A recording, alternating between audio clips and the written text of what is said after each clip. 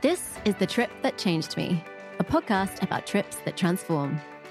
I'm Esme Benjamin, editor of Full Time Travel, and every other Thursday, I'll be sitting down with entrepreneurs, writers, entertainers, and everyday adventurers to discuss a journey that shifted their mindset, ignited a new calling, expanded their heart, or ushered in a new chapter.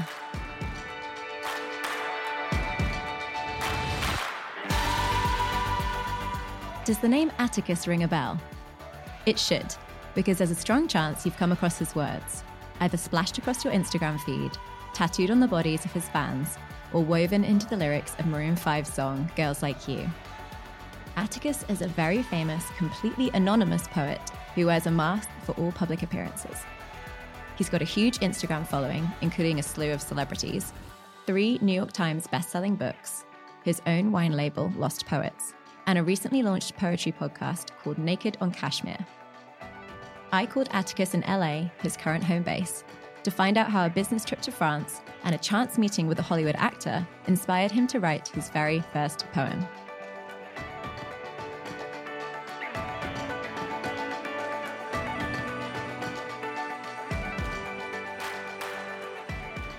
Atticus, welcome to The Trip That Changed Me. Hi. Nice to be here. Thanks for having me. Thanks for being available for us. It feels kind of fitting that we're recording this remotely because even by the end of the episode, when I've learned some personal things about your journey thus far, I still won't have a clue what you look like. Yeah, exactly. And I don't know what you look like either. So there you go. Okay, so to kick things off, I always think that the circumstances which precede a life-changing trip are a meaningful part of the story. So maybe you could take us back to that particular moment in your life. What kinds of things were you grappling with in the lead up to this work trip to France? You know, it was about 5 or 6 years ago now, and I was in an industry that was, you know, kind of exciting, but in my opinion, didn't give me a lot of fulfillment or meaning, and I just felt kind of lost, and I had for some time. You know, it was around then that I did this business trip to France, and I thought I'd extend the trip a little bit afterwards. And I went to meet some friends in Monte Carlo. It was my first time there, and it was really incredible to see. But I met my friends in the casino there, the Monte Carlo casino, and one of my friends of friends was this actor, a guy named Michael Madsen. And if you don't know who that is, he's the bad guy in just about every movie. He's the bad guy in Kill Bill. He's the bad guy in Reservoir Dogs, and I think he's the bad guy in a Justin Bieber music video. That's amazing. Yeah, and you know, he's the kind of token bad guy. And yeah, I didn't know his name, but I googled him, and he's actually a really established actor. And as you say, he always plays kind of tough guy roles. But you definitely would know his face even if you don't know his name. Yeah. If you saw him, you'd certainly recognize him from Justin Bieber music videos or whatever it was. We ended up spending, you know, the group spent a week together, and I found Michael to be one of the most profound people I'd ever met. And how so? You know, the experiences he had, the kind of life that he's lived, has been amazing. And you know, he told me a lot about his struggles with like fame and celebrity, and also with addiction. And he told me, he's like, you know, poetry has saved my life. I just put out this book of poetry, and like writing it has helped me kind of put my demons down on paper, as it were. And it really has saved my life. And for me, that this was like, you know, here was an American badass, you know, writing poetry, and it kind of gave me permission to explore that side of myself. And so, you know, a few days later, I was in Paris, and I wrote my first poem. I saw something that I thought was beautiful, and I wrote about it, and just decided to share it anonymously. And that was that. That's how I started this thing that would become Atticus. It's interesting that you say that Michael Madsen was talking to you about how he struggles with fame. Do you think that had anything to do with the fact that you chose to publish your poetry anonymously? You know, you're the first person to notice that correlation, and yeah, I think it did. I mean, you know, just in my kind of years leading up to this trip, I've been exposed to a lot of celebrity and influencer and just like living in LA, it's kind of, in Venice Beach, it's kind of like what, you know, you're often exposed to. And what I kind of realized is Bill Murray has an incredible quote. He says, if you want to become famous, become rich and see if you still want to become famous. And, you know, not that money solves your problems, but I think his idea is like, be wary of celebrity. And so, you know, certainly some of that had influence on me choosing to be anonymous. To go back to the moment when you were in Monte Carlo and you first met Michael, could you describe for me kind of your first impressions of Michael? Did he have that kind of magnetic charm that actors tend to have? He does have a magnetic charm, and he certainly does. And again, I was like in the Monte Carlo casino, and I remember he came over with a bottle of whiskey and with 2 glasses, and he just poured me a glass of whiskey. I didn't even know him yet, and he's like, so who are you? And like, that's how it started. Like, we just started talking. But he does, it's almost like he is who he acts, you know? Totally. It's interesting that he was drawn to you. Yeah, I don't know why. I mean, you know, we were kind of a group together, and I think he probably knew that I was in the same group of people. But you know, it's hard to say. It's hard to say why he came over with 2 glasses. I think he was probably just looking for someone to drink with. But then you guys hit it off. Yeah, we hit it off as well. Like, I'm a huge whiskey drinker, and so you know, we connected on that right away, and we have a lot of same interests. You know, he loves Basquiat, and I love Basquiat as well, and I love a lot of the same writers as he did, and so we just started talking, and he introduced me to this kind of whole world, and it just gave me permission to explore that side of myself, you know, and so it was really profound, really profound. It must have been very surreal to be in this fancy pants casino in Monte Carlo, hanging out with a Hollywood actor, talking about poetry. Yeah. Do you feel like those conversations, do you feel like you could kind of feel the kindling of Atticus during that week that you spent with him? Yeah, absolutely. I mean, yeah, the whole meeting is kind of poetic in itself, and I certainly had no business being in the Monte Carlo casino. Certainly there's nor the business nor the economics to be in the casino in Monte Carlo, but, you know, chance would have it. Could have been a very different story. You could have come out having lost a lot of money instead of gained a friend. Yeah, exactly. Kindly asked to leave. When you leave this group that you've been spending time with and you make a beeline for Paris, had you ever visited Paris before? What was it about Paris that was calling to you at that moment? That was one of my first trips, and I'd always been, I don't know if that was my first time, or, you know, it certainly was long before that I went to Paris for the first time, but I've always been really drawn to Paris. I think I read a lot of like Hemingway and Fitzgerald, and, you know, they had such like a way of romanticizing Paris, and you know, a Mouvement feast and the kind of Roaring Twenties and that kind of lost generation. I really was always drawn to that, and so I really wanted to make that trip, and I found it to be one of, you know, the most inspiring places I'd ever been. Since then, I always say that it's almost like a hack for a writer to go to Paris, because you just write what you see. You don't even have to use your imagination. You just see all these beautiful things happening around you, and you just write what you see. Right, I totally. love that. Can you describe, do you remember that initial moment of inspiration, and do you recall the poem that you wrote?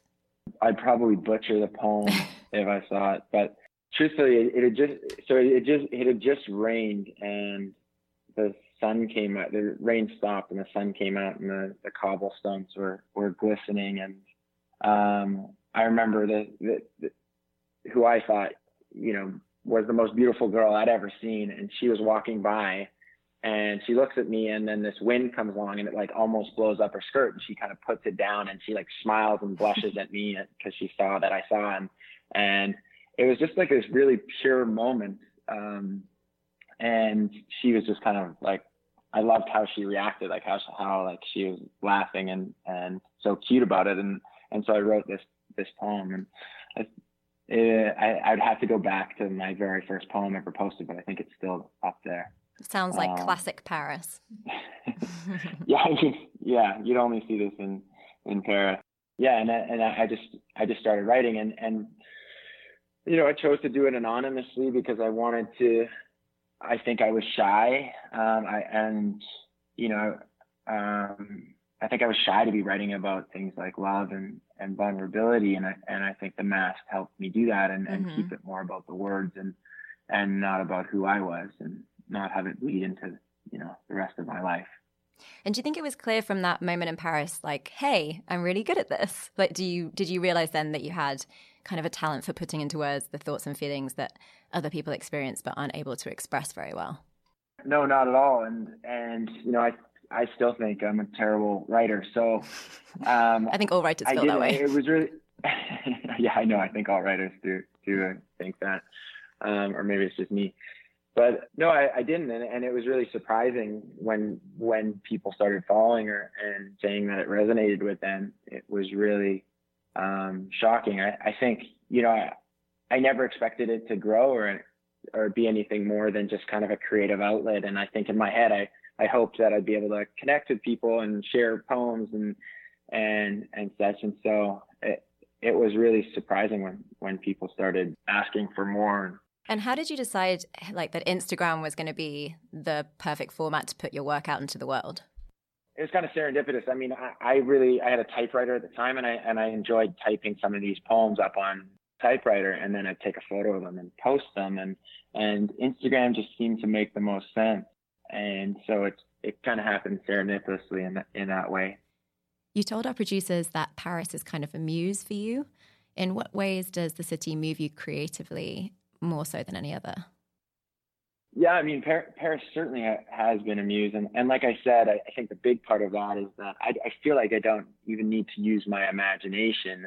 I can write what I see. And I think that's the beautiful thing about having a muse, and the powerful thing about having a muse is that, you know, they just give you the words, and you don't have to try that hard. And I felt Paris has always done that. And so when I was writing my second book and my third book, I really wanted to know what it was like to live that poetic experience. And it was important to me to go and spend time in Paris just being a poet. And so I rented this tiny apartment in an attic off my friend who's Parisian. And it's got these 5 spiral staircases, and it's right at the top. And it's got these beautiful big windows that open up over the rooftops in the first there. And there's a church right there, and the church bells ring. And so every morning I'd wake up and I would just drink coffee and write poetry.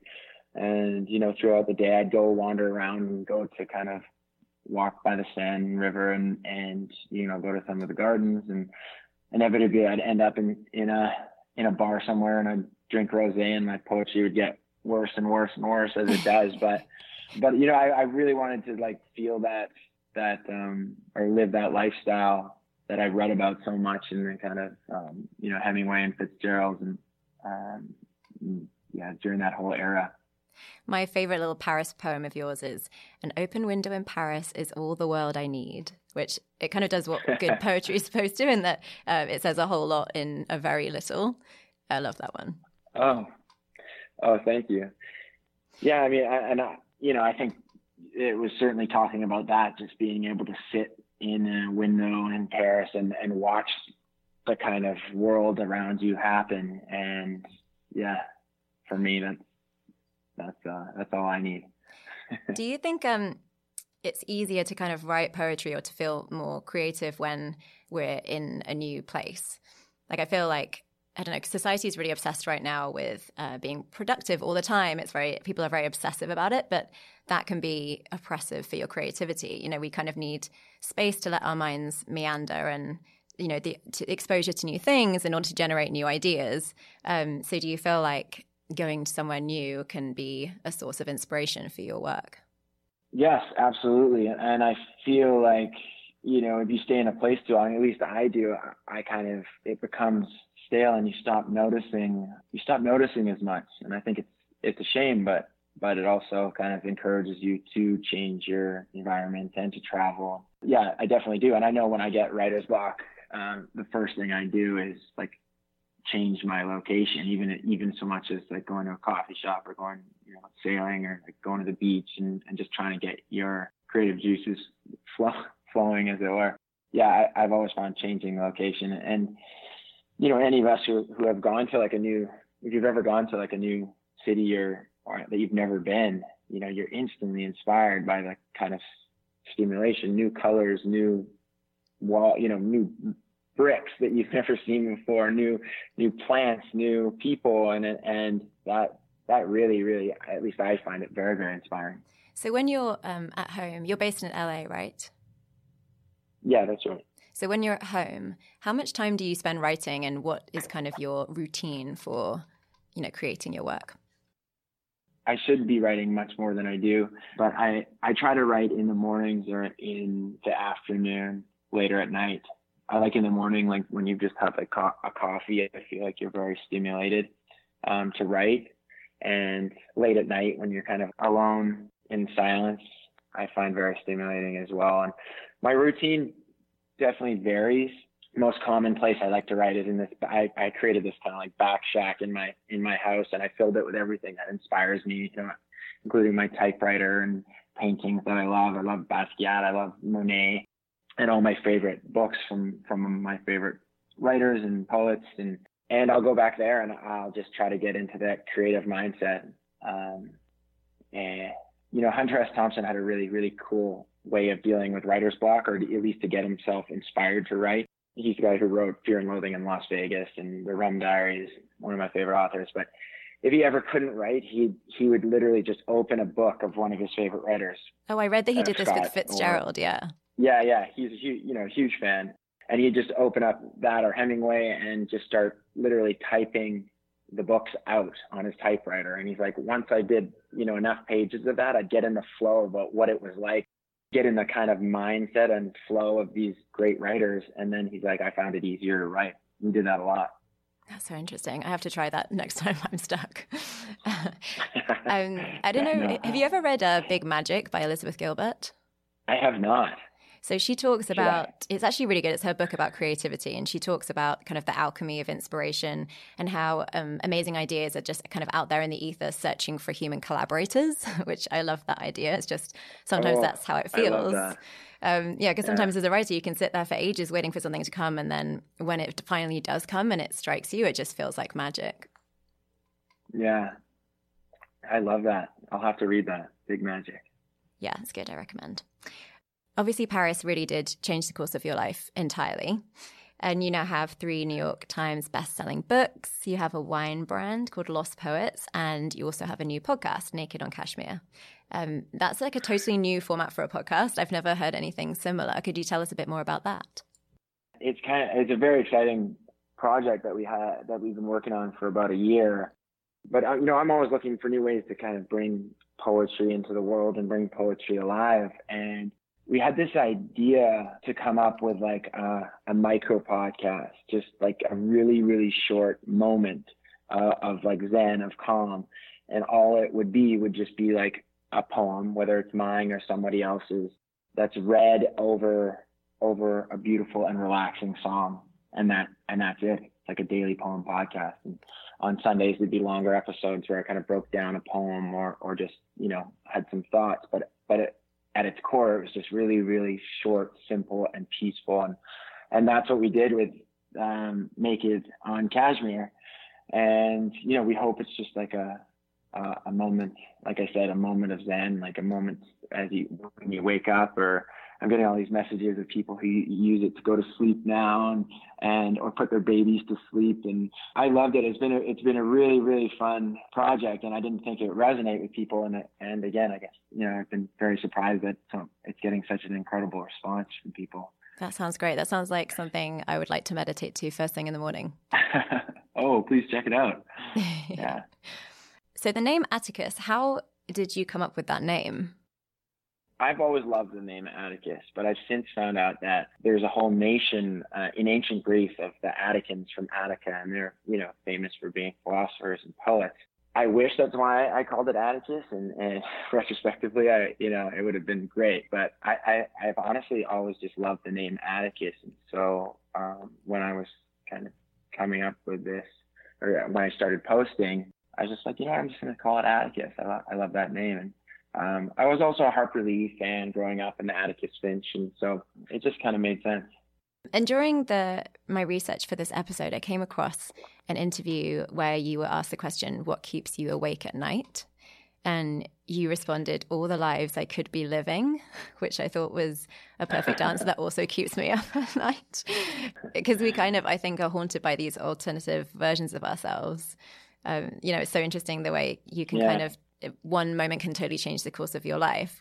And so I kind of wanted to ask you, if you hadn't have gone to France, do you think you still would have found poetry? It's a good question. I think poetry would have found me eventually. I do. That was kind of like I think if I look back, I was circling the drain in a way. I'd become interested in I was reading a lot of Fitzgerald. I was reading a lot of Bukowski. I was rereading all the Jack Kerouac books I loved so much. And I think I would have found it, just not so quickly. Before I let you go, I have 2 quick fire questions for you. The first one is a question we're going to be asking all of our guests, so I'd love to hear your answer to this one. What is the one thing that you believe every person should experience in his or her lifetime? You know what? I'd say skinny dipping. If you've never skinny dipped on a summer night or something, you should. I think everyone should skinny dip at least once. Agreed. Once to 100 times. Where do you go skinny dipping? Anywhere. I mean, you can go in a lake, in a river, in a pool. In the ocean. That's actually anywhere there's a body of water, you can have a good skinny dip. That's actually a story I want to write one day. Just the best hotels that have pools, completely secluded pools where you can skinny dip, just completely unobserved. Oh my God, can we do that together? That sounds incredible. Yes. And so my second question, okay, I'm interested to hear what you're going to say because I feel like this might be quite a predictable answer. If you could teleport anywhere for just the day, where would you go and what would you do? You know where I'd go? So there's, I don't know if you've been there, but there's this town called Giverny, which is an hour north of Paris. Have you heard of it? I don't think so. It's where the painter Monet is from, and it's where his lily pads, to this day, his gardens and his famous lily pads still exist. And I think I'd go there. I've been there so many times, and I wrote a lot of both my latest books there, and I find it to be one of the most inspirational places. It's also one of the most peaceful places. Yeah, so I think I'd go there.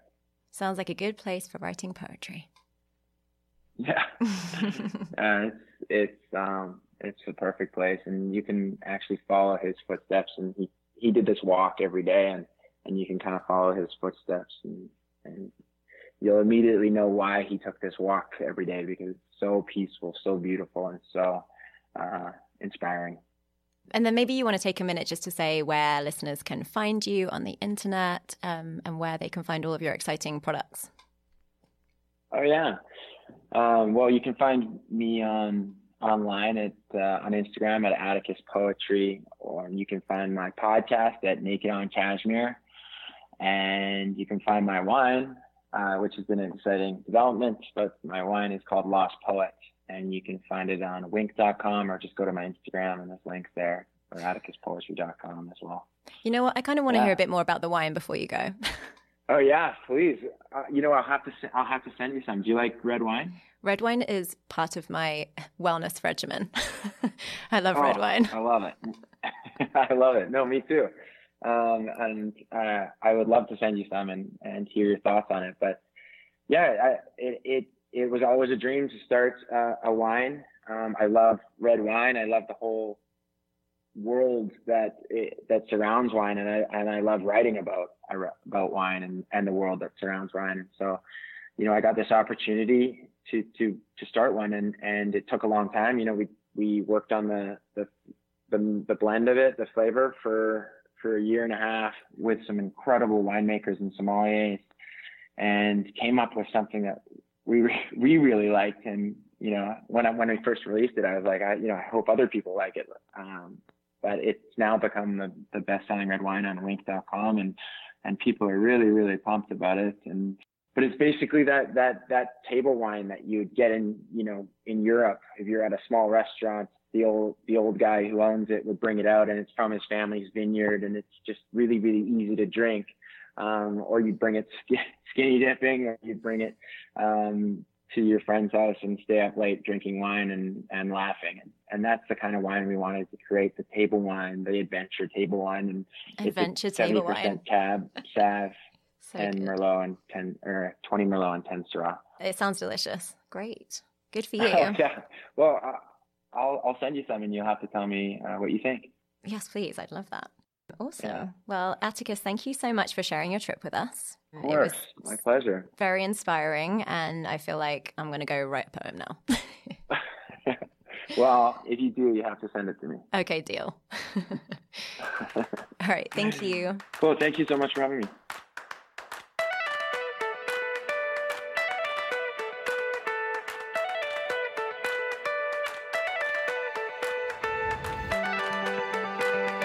Atticus still keeps in touch with Michael Madsen. In fact, he told me he dropped him a line when his first book of poetry, Love Her Wild, was published in 2017. And in case you're wondering, yes, an Atticus-authored list of the best places in the world to skinny dip is coming soon, so be sure to check fulltimetravel.co for that essential read. One more thing before you go about your day. Full-Time Travel recently added an amazing travel advisor to our team, and I want to take a minute here to shout her out because booking through an advisor is such a travel hack, it's crazy more people don't know about it. Her name is Chelsea Martin. She's an affiliate of Embark and Virtuoso, and she's also a travel influencer in her own right. You can find her on Instagram at Passport to Friday. Chelsea has amazing relationships with hotels, tour operators, and locals all over the world. And not only will she sort the logistics and take all the stressful planning off your hands, she also scores insane perks at no extra cost to you. Think room upgrades, free cocktails, spa discounts, and late checkouts, to name just a few. So whether you want to book an extravagant honeymoon or just want to secure the best hotel for your budget, Chelsea has you covered. Just drop her an email at chelsea@fttadvisor.com. That's chelsea@fttadvisor.com, and start planning your dream trip with VIP perks today. Thank you for listening to this week's episode. I hope you liked it. I'll be back in 2 weeks' time to share more inspiring travel stories. And in the meantime, you can learn more about us by visiting fulltimetravel.co or following us on Instagram at full_time_travel. If you have a story you want to share on the trip that changed me, drop us a line. And please be sure to rate, review, and subscribe so we can keep this adventure going.